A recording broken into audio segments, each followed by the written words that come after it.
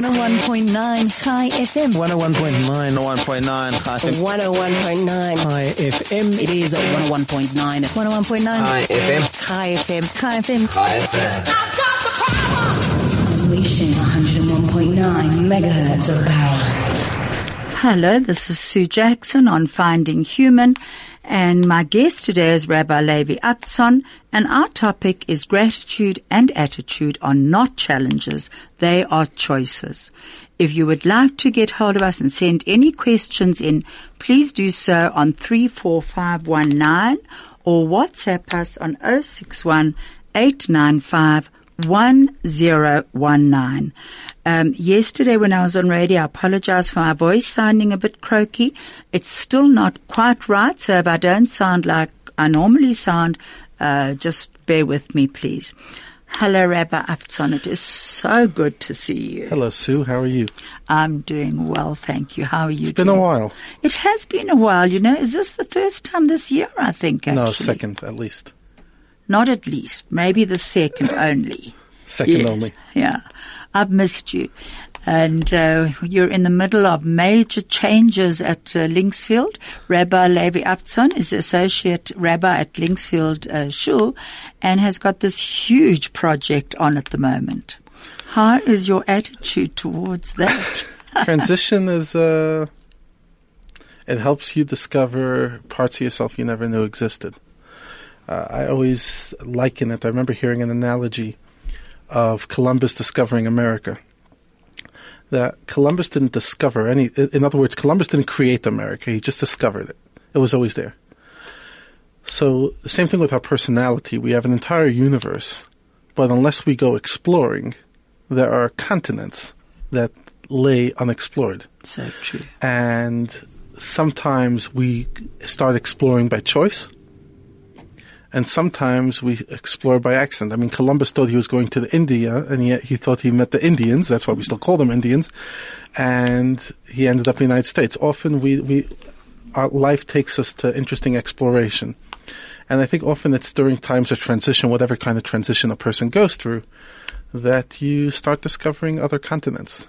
Some of them are beautiful, and some of them are very challenging. Some of them are very challenging. Some are swamps, and some are gorgeous landscapes.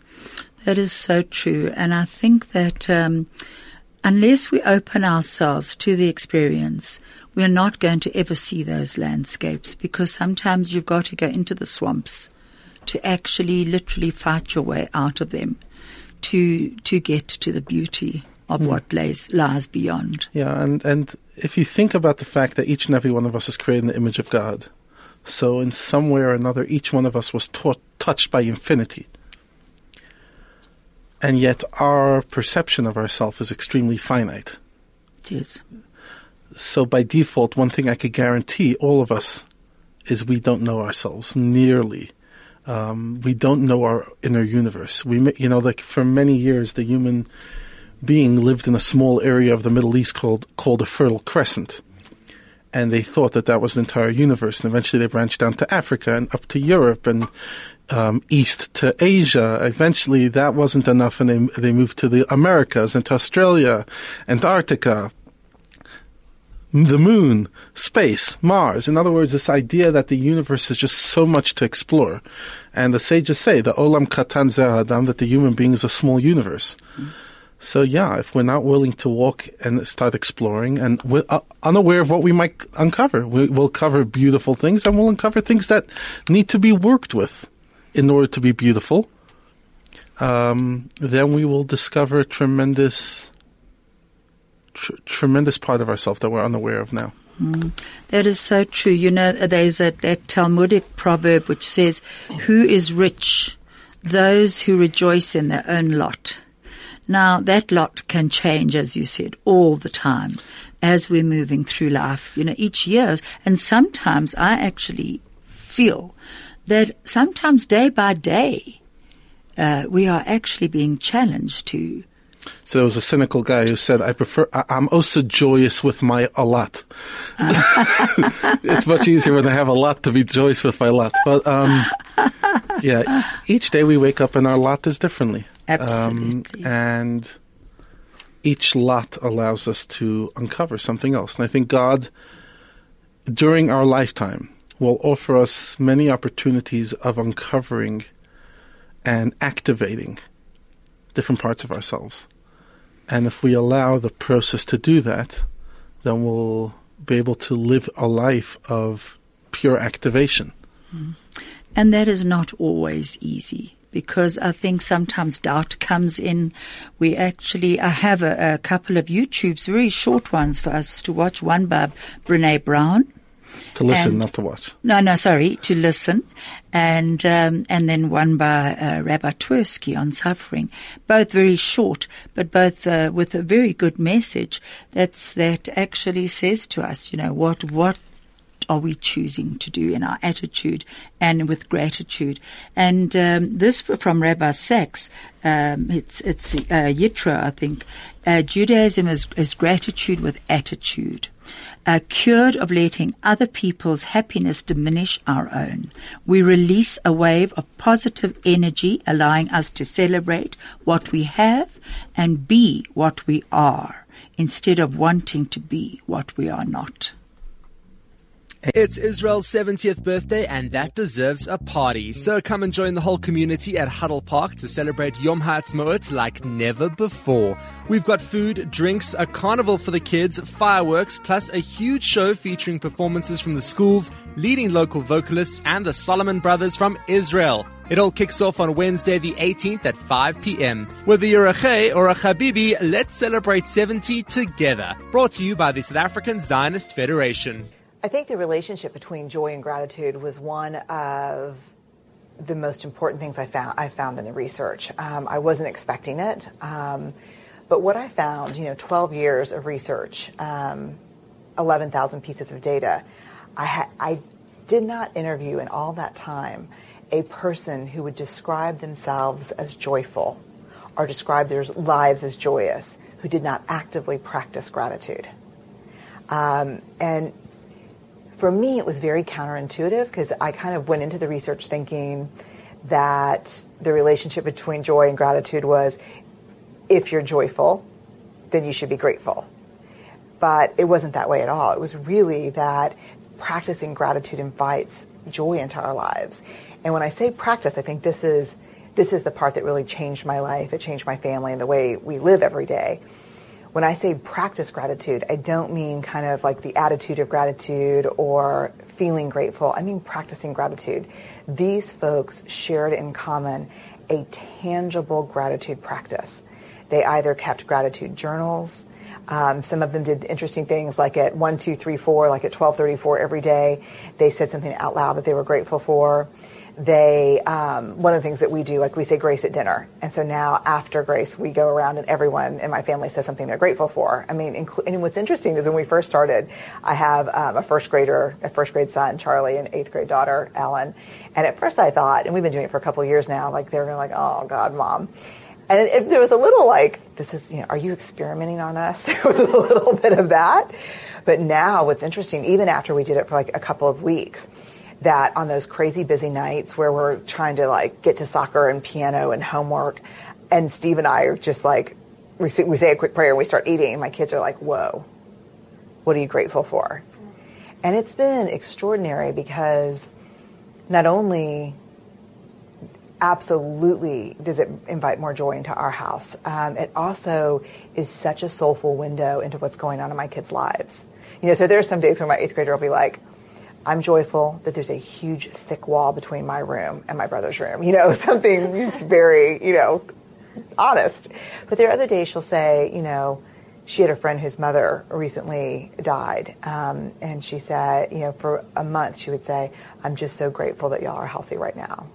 And so not only did it make us all more aware of what we had and more willing to slow down and really be thankful for the joyful moments we had, but it let me know where she was emotionally in her life. And my son is always, I'm grateful for bugs, I'm grateful for frogs, but sometimes he'll say, I'm grateful that you picked me up early, or, I'm grateful that I finally understand adjectives, So there's a great quote that says, it's not it's not joy that makes us grateful, it's gratitude that makes us joyful. And it's by a Jesuit priest. And I guess I was just amazed to find that bubble up so strongly in the research. It's life-changing. From talk to music, from Johannesburg to Israel, from sport to business, this is 101.9 High FM. Hello, this is Sue Jackson on Finding Human, and I'm with Rabbi Levi Avtzon, and you've just heard Brene Brown giving her talk on gratitude there, and actually it was Rabbi Avtzon who initially introduced me to Brene Brown with her very well-known TED talk on authenticity. Do you remember Vulnerability. that? Vulnerability, that's right. I always say authenticity. There's a Hebrew term for gratitude. I've just checked with you how to pronounce it, and it's hakarat hatov, which literally means recognizing the good. Now, do you think this is something that has to be practiced? Yeah, because it's counterintuitive. Not counterintuitive, it's counter-natural. What is natural? So natural, I mean, we have two different natures. Okay, let's go Kabbalistic for a moment. Mm-hmm. We have our higher self or our lower self. And today the truth is it's not only in Kabbalistic literature, it's in modern psychological literature, and it's standard understanding of the human being that we have higher self, lower self, or mature self, immature self, human self, animal self, whatever it is. But the lower self, the person that we become when we are not mind over matter, when we're not conscious, when we're not mindful, is a person that's defensive and weak and petty. We all have that somewhere. Many of us hopefully worked on it a bit and were able to discipline it, but at times it still surfaces. That's the human condition. When a person is tapped into that nature, the nature of the lower self, then acknowledging the good in others is very hard, because somehow our brain came up with a very stupid idea, and that is, if you're good, then it makes me bad. In other words, by complimenting you, I'm degrading me. That's the petty self. Mm-hmm. The mature self says, no, by complimenting you, I uplift you and I feel uplifted as well. But that's only when a person's coming from a space of healthy self-esteem. But when our lower self is activated, it doesn't understand that. And it understands a language that says, if I acknowledge the good in you, I become lesser. Mm-hmm. So there's a beautiful word in Yiddish, it's called fargin.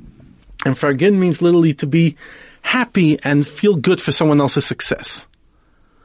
Now, naturally, or at least lower nature, it's very hard. Mm. The other person wins the lottery. The other person is having nachas from their kids.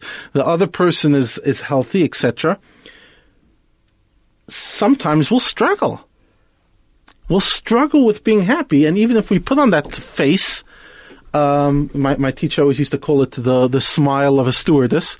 I'm so happy for you. Well, who do you like? I won't be able to see a stewardess again without thinking of that. Yeah, 100%. It's hard. Mm. And that's why Hakaras HaTov does take work, because it's in our DNA that we'll always struggle between the higher self and lower self. And we will fall down to that lower self. And it's interesting because we're talking about this in the Parsha, which really the theme of this Parsha this week is gossip and the consequences of gossip. And that's what gossip is. It's the same thing. It's like, why am I talking negative about you? Because I'm trying to pick myself up. Mm. So the opposite is true as well, psychologically. Mm. And that is, if I say good things about you, I'm putting myself down. That's the petty self. That's why we gossip.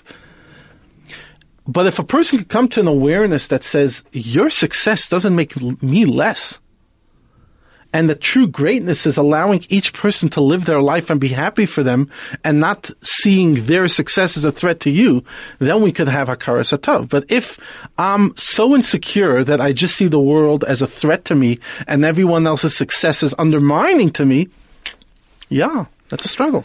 It is an absolute struggle. So, what you're actually saying is that gratitude can't really exist with arrogance or selfishness or victimhood, resentment, Yes. jealousy. With an unhealthy sense of self. It all boils down to that unhealthy sense of self. And I think with social media and Facebook and even the billboards, I was driving off the highway the other day and there was a billboard of a beautiful Audi, and there was a car next to me which was a real beaten up car, and I thought, I wonder what they're thinking looking at that billboard of this incredible Audi. So I think there's so much that does bombard us with what is good. Well, what is termed good by society. 100%. And that what are we lacking therefore, because of what we're seeing out there. And somehow it also sells the message that if you don't have it, you're less of a person. In other words, if you don't have this mattress, you're not sleeping well at night and you're not treating your wife well. And if you don't have this water machine in your house, then you're not hydrated and you're becoming grouchy. And it's pretty much, it's telling us that everything out there changes who we are. And our sense of identity is often lessened. And, you can see it in mothers with their children and going to all the different extramural activities and what have you, having to have the right uniform, the right boots, the right dance shoes, all of that, when they'd be just as happy being in a tracksuit. Doing that, but they're being taught, no, you've got to be the same as everyone else in order to fit in and be happy. So we actually do our children a disservice, don't we? Yeah. We're going to we're going to end now, go to advert, and we've got someone coming on, Rabbi Twersky. One of the mysteries of life is suffering. Now, if people just believe that the world is an accident, there is no God, whatever, and suffering happens, so it happens, right? So there is no purpose in suffering, it just happens, right?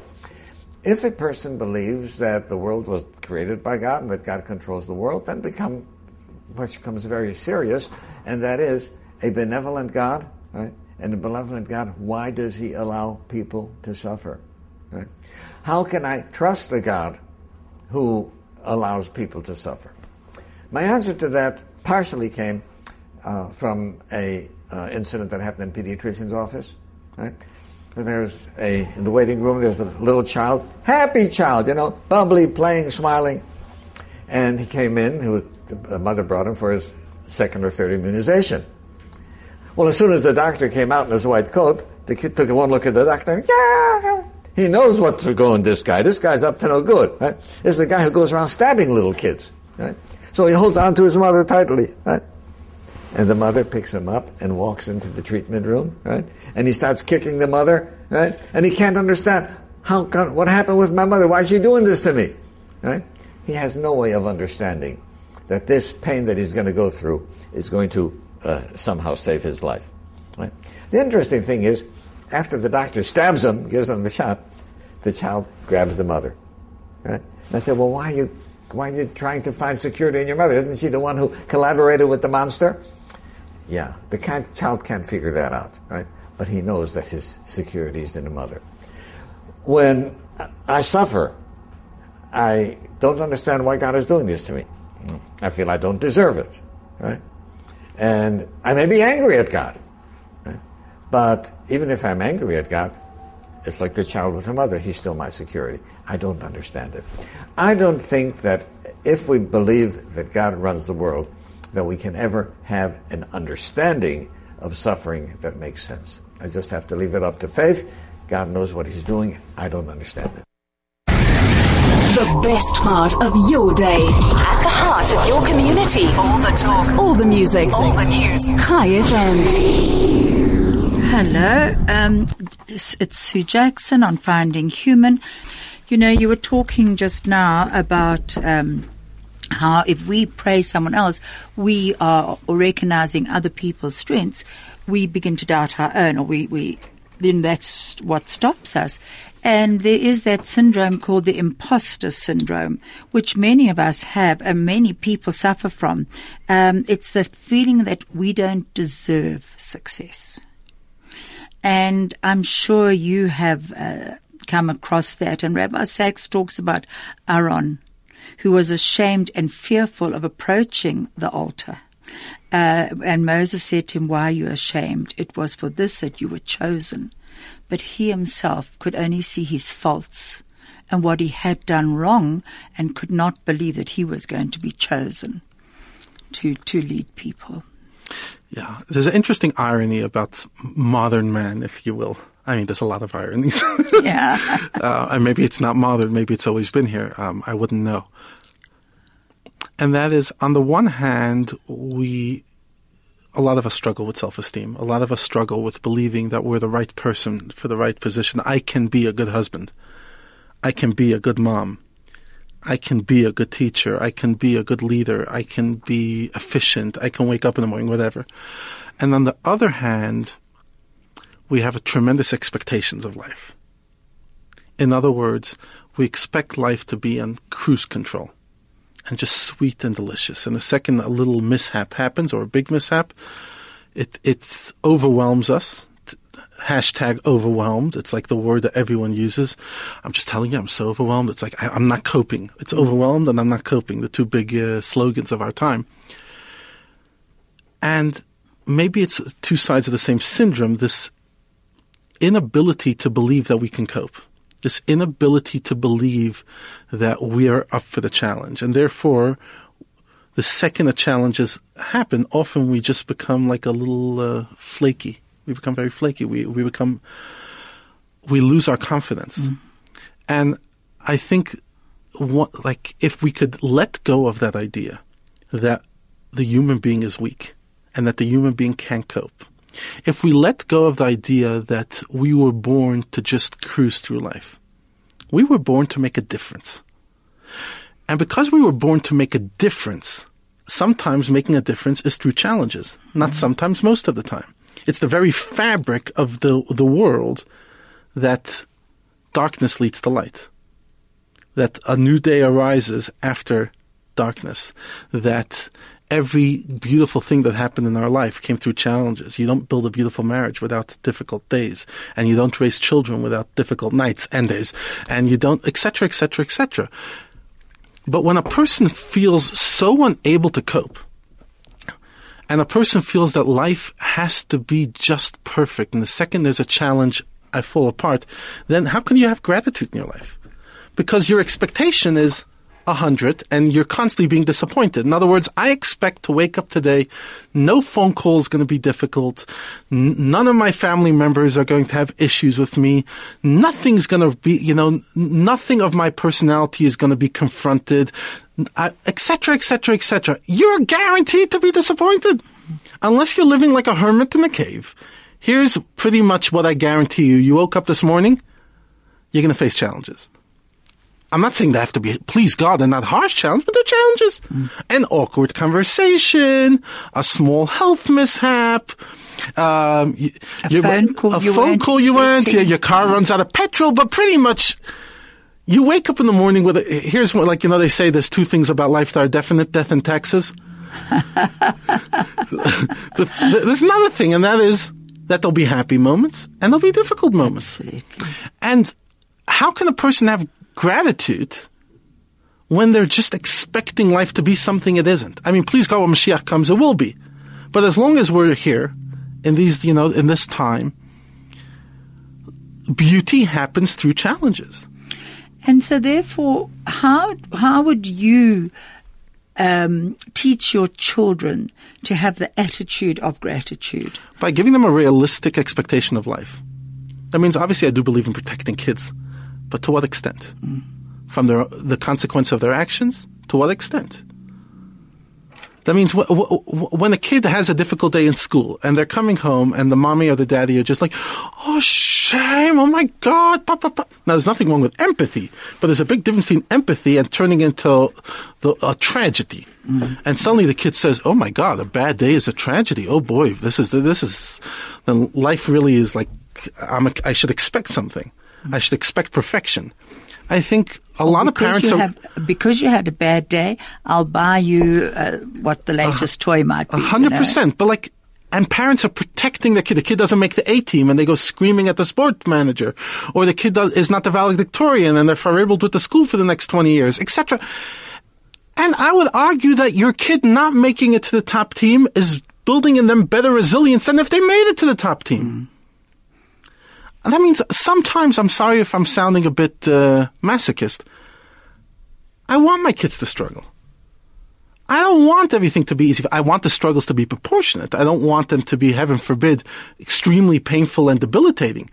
But I don't want my kids, or for that matter, any human being, to have just an easy life, because here's one thing I guarantee you.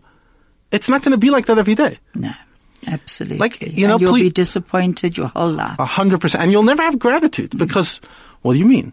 And think about it. This generation is struggling with relationships more than any other generation. Why? Many reasons. One of the fundamental reasons is I was never taught to deal with challenges. And suddenly, it's impossible to build a marriage without challenges, right? Absolutely. I don't care what the movies say. I don't care what the novels say. I don't care what your fantasy says. Yeah, like, just, here's one thing. A long-term relationship with anybody, spouse, child, siblings, is complicated. It just is. By definition, it's complicated. Complicated is a struggle. How in the world? There'll always be dynamics in a family. 100%. Anyway. So how are you going to cope with that if you were told from the youngest age that you, my child, were born to be cushioned in cotton wool for the rest of your life? And that you don't have to be grateful for anything because you should expect it. How do the advertisements go? You deserve happiness. You deserve a trip to the Bahamas. You deserve this kind of car. Wait a second. Since when does a human being get born with a list of deservings? So true. I'd like to tell you about a man that I met in Krakow in Poland many years ago. He was a survivor. And he asked if he could talk to me, and I said certainly. And we just had Havdalah in Krakow. And it was the most beautiful. The youth were there and they were singing and these candles were lit. And they all went inside and they were doing a drumming session and a singing session. And I sat outside under the Polish moon, and I thought to myself, it's just so wonderful to hear singing in Poland, Jewish singing, Jewish youngsters singing. Just then a man came up to me and said, could he sit with me for a while? And I said, certainly. And he came and he sat with me and he told me that he was a survivor. And he told me part of his story, not all, but a few days later we were at Belzec and at the concentration camp. And he was there with his daughter and his granddaughter. And the reason why he had come was because of his granddaughter. He'd never spoken about it before, but his granddaughter asked him to please come. And this was really going from this unbelievable darkness towards light eventually. But that was his choice, going towards the light. And at Belzec, we went up and I walked with him up to where his family's names were written down, and he just put his whole body on it and he just sobbed and sobbed and sobbed. It was a very painful thing to watch, but I think very liberating for him to be able to do. Anyway, to cut a long story short, I was with him and his family, and then in Jerusalem, about a week later, we were staying at the same hotel. And he called me over to his table where more of his family had joined him, and he said, you know what? He said, that was death. This is life. And he was like a different person. In Poland, he almost went back into that prisoner of himself. And suddenly in Jerusalem, he became whole again. And there would always be that emptiness inside him of everyone that he had lost. But he recognized the light and he was so grateful for it. And to me, that was one of the greatest lessons of gratitude that I have ever witnessed in my life. For someone to come from such unbelievable loss, to have the strength to start another family, and to eventually go back to that horror and into the light. Incredible. I think, but in many ways, that's the story of our people. It is. Having a Pesach Seder in a concentration camp, and celebrating Hanukkah in communist Russia, whatever it was, we always managed, like, think about it. Why are you celebrating redemption in the darkness of Auschwitz? Why are you lighting Hanukkah candles in a Russian gulag? Why are you keeping Shabbos en route, on the cattle cars? Because somehow what these people understood, and I think it's in our DNA, is that there's always room to be grateful for something. Do you know, I heard now that you're saying that, I heard someone the other day, and it was actually on Chai FM, and I couldn't get the whole quote, but it was something about how Judaism actually opens up to gratitude, even just by starting with the morning prayer. Moderni, yeah. Would you say that's true? That of course. Right from the beginning, you're thanking Hashem, God, for bringing your soul back into you again in the morning. And think about it, that's the most basic thing to be grateful. Like you're pretty much, you're not thanking Him yet, although you will later on. Thank you for giving me clothes, and thank you for giving me strength, etc. That's it. You're being grateful to be alive. Mm-hmm. And in not my opinion, I think in common sense, that's the greatest gratitude you have. And think about it. We were discussing yesterday in Shul the laws of honoring one's parents. And let's be honest, in the 21st century, most people walk around not thinking that their parents were perfect. I don't know how it was in the 18th century, but after many hours of therapy, we've come to an epiphany, and that is our parents are imperfect. And a lot of people struggle with that commandment. I would say that in many ways, the 5th and the 10th commandment, thou shalt not covet, which again is the idea of gratitude, and the idea of honoring parents are the two hardest commandments to keep. And what Torah tells us is, why should you honor your parents? Because they gave you the biggest gift that a human being can ever bestow on another human being, and that's life.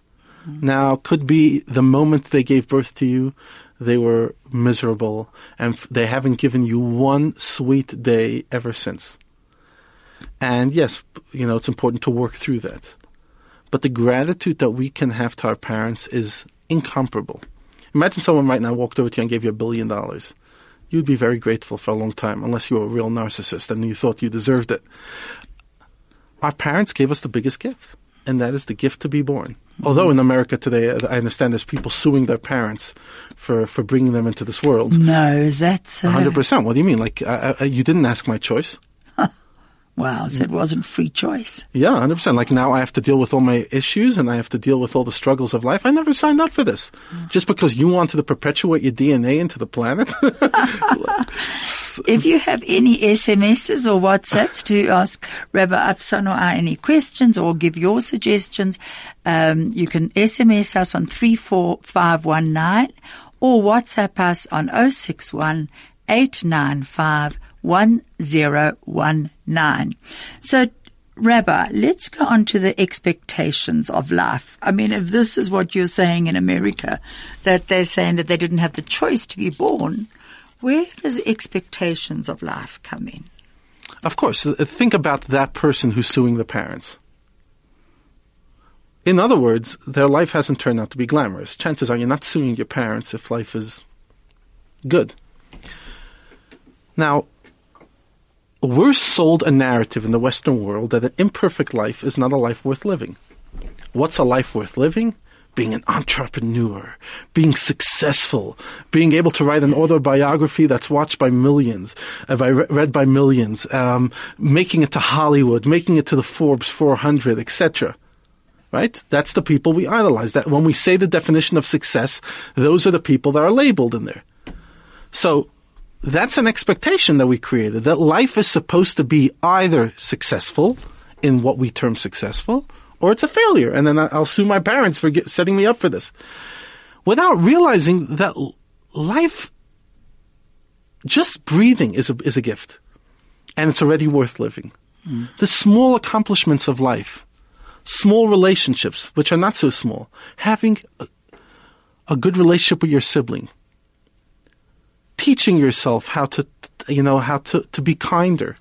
Those are the real accomplishments. I think we live in an age that we're taught to just respect the super successful people, right? Which speakers will get a lot of people to come? The founders of multi-billion-dollar companies on the stock exchange, et cetera, et cetera. Let's listen to this person. They've made it onto a sitcom in Hollywood. Without appreciating, that's not the real successes of life. The real successes of life are the ones that are real. Your a good marriage, a relationship with yourself, a relationship with God, overcoming your temptation to be jealous, to be petty, your low self-esteem, overcoming all that. That's where the real accomplishment. And the interesting thing is, very often you'll watch interviews with people who were so-called successful, but not in their 30s, in their 60s. And almost inevitably, they all say the same thing. I've come to appreciate that the real things in life are my children, my marriage, et cetera, because one day we wake up and we realize we were sold a false narrative. And we were sold false depression. In other words, we got depressed because we didn't hit a certain peak, but that wasn't a peak worth hitting. Mm-hmm. Definitely not our peak. And had we climbed our mountain and accomplished our challenges and realized that life is not supposed to be anything other than it is and live our life that was destined for us, we would be happier. Our own unique life. 100%. There is no litmus test of a successful life based on anybody else. The only litmus test to look at is your own life. Well, there's that saying that the day you were born is the day God decided the world could not exist without you. Yeah. And I think the day you become aware of that is the day that you start living. And it's probably the day you die, too. I hope not. Stay relevant and up to date. Keep informed. This is 101.9 High FM. Hello, this is Sue Jackson on Finding Human, and I'm with Rabbi Levi Avtzon, and we are having a good talk about gratitude and attitude. And, we were just saying that tomorrow is Yom HaZikaron, and then it's Yom HaAtzmaut. Now, if you look at it, both of those are also gratitude and attitude, aren't they? Loss, actually recognizing literally what our world is about. Yeah, and having gratitude for the soldiers who Would gave their life for us. Would you like to explain for people who don't understand? So Yom HaZikaron is when we commemorate all the people who were lost, whether through military engagements, soldiers, or people killed in terror attacks, for the sake of our Holy Land.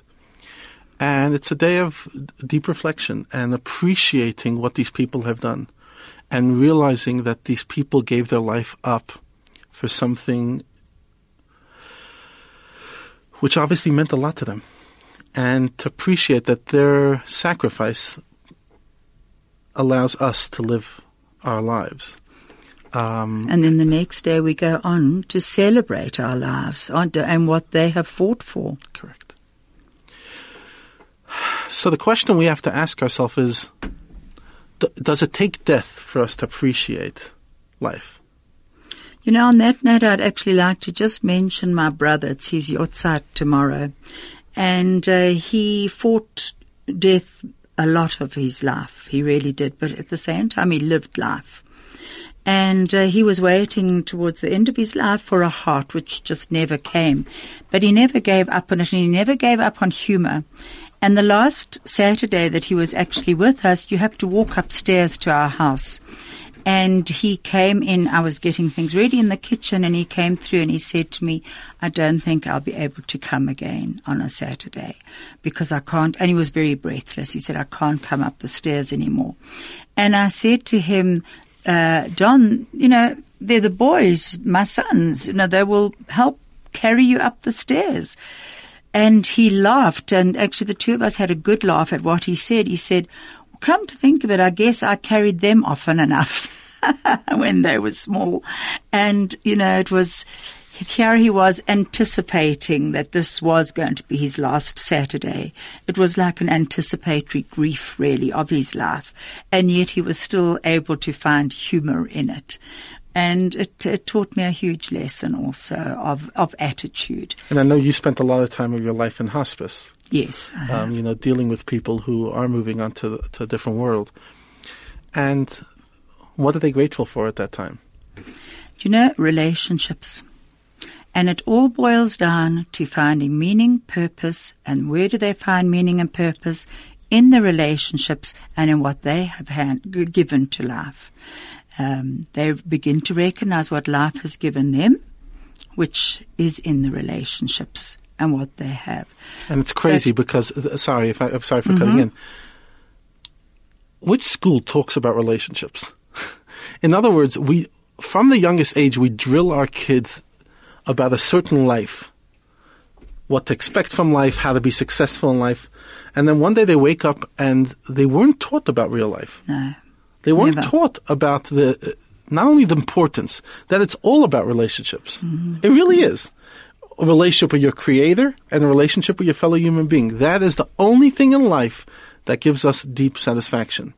And the relationship with ourselves, beginning 100%. to understand ourselves, which is a lifelong lesson. I met someone the other day in Israel, actually quite a while ago, who was well in their 90s, and they were still searching for parts of themselves. They said they still knew that there were parts that they didn't quite understand yet, and they were prepared to go on living until they found it. That was beautiful. That's beautiful. Beautiful. Beautiful that you still search right to the end. Rabbi, just tell me about leadership. What do you feel that as a leader, and you are a leader of a community? Trying to be. You're doing a good job. And what I would like to know from you is, what do you think a leader can actually teach people? Explain and the learn question. themselves? In the context of gratitude. Yes. And attitude. Yeah. Are there expectations of a leader? So think about what happened with Brexit, where the leaders of Europe sat in Brussels and made decisions without listening to the constituents and without actually taking sensitivity. Think about the Trump revolution, whatever you're going to think about him. A lot of what's happening in our world today is a disconnect between leaders and their people. They're not grounded. What we call the ivory tower, what we call elitist. There's a famous expression from one of the Israeli politicians when he was voted out of power. He says, I think we have to change the people. Like, instead of changing the leadership, we have to change the people because, it's the wrong people. They're choosing the wrong leaders. They're the wrong people. A very cynical approach to people. And that's where communism comes from. We're pretty much the idea that a few geniuses, socialism, a few geniuses are going to rule everybody because they have it all figured out because everyone else is a bunch of idiots. Sorry. A very condescending approach and not appreciating the people and not being grateful for the contributions that each person has. In other words, when you start seeing yourself more indispensable than the people you lead, then you're not a leader. And when you're saying that, I kind of realize that listening and being silent are perhaps a great attribute to a leader.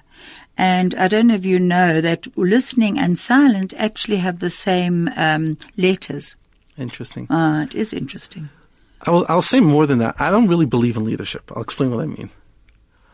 Today, leadership has been turned into a noun, a verb, but as if it's something separate of who you are. By definition, if you're a good leader of yourself, you'll be a good leader of others. You can't fake leadership. I don't think leadership is anything to aspire to. I think it's about the more you develop your own self-esteem and your self-worth, the more you work on your own ethos and your own journey. By default, that evolves into leadership. There are people who grab the mantle of leadership that are unready, but ultimately they go down like Zuma. But I also believe that a lot of times that imposter syndrome, that feeling of, am I really worthy of being a leader? Should I be in this position, also comes in and you have to fight it. 100%. I don't know about you, but I know in my own life when I've been put in a leadership position, I've often thought, oh my gosh, am I really worthy of this? But again, the reason I don't like the word leadership is because when we think of leadership, we're thinking of leading a company, leading a community, leading a social group. But the truth is, you're a leader of your own life. Absolutely. But that's by definition, life is leadership. You're a leader of your family. You're a leader in some way of your social group.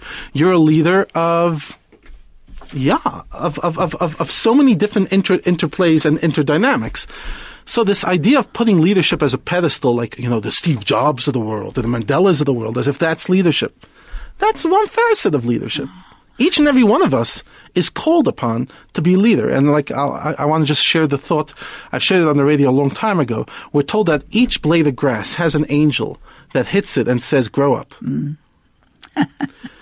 Now, if each blade of grass has an angel that hits it and says, Gedal, grow up, how much more so each and every one of us? Absolutely. Where That's each and lovely. every one of us has an angel that comes and tells us, lead yourself.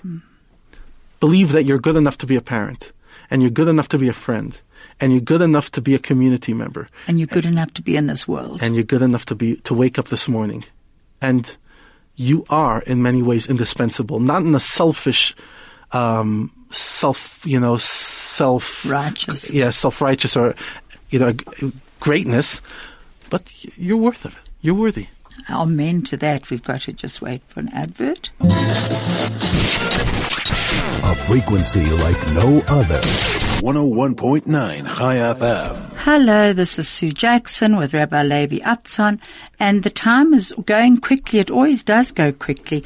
I just wanted to go back to leadership, what Rabbi Sachs actually quoted. He said, a leader is one who, though he may stumble and fall, arises more honest, humble, and courageous than he was before. I would just change that one word. Not a leader, a human being. I was just going to say the same. You and I picked up on his other's thoughts.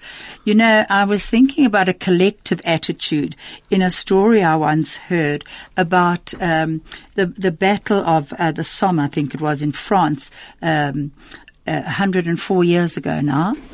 And it was a group of soldiers, obviously a lot of soldiers, British, Belgium, French soldiers, who all put down their rifles. They stepped out of the trenches and actually spent Christmas mingling with their German enemies along the Western Line.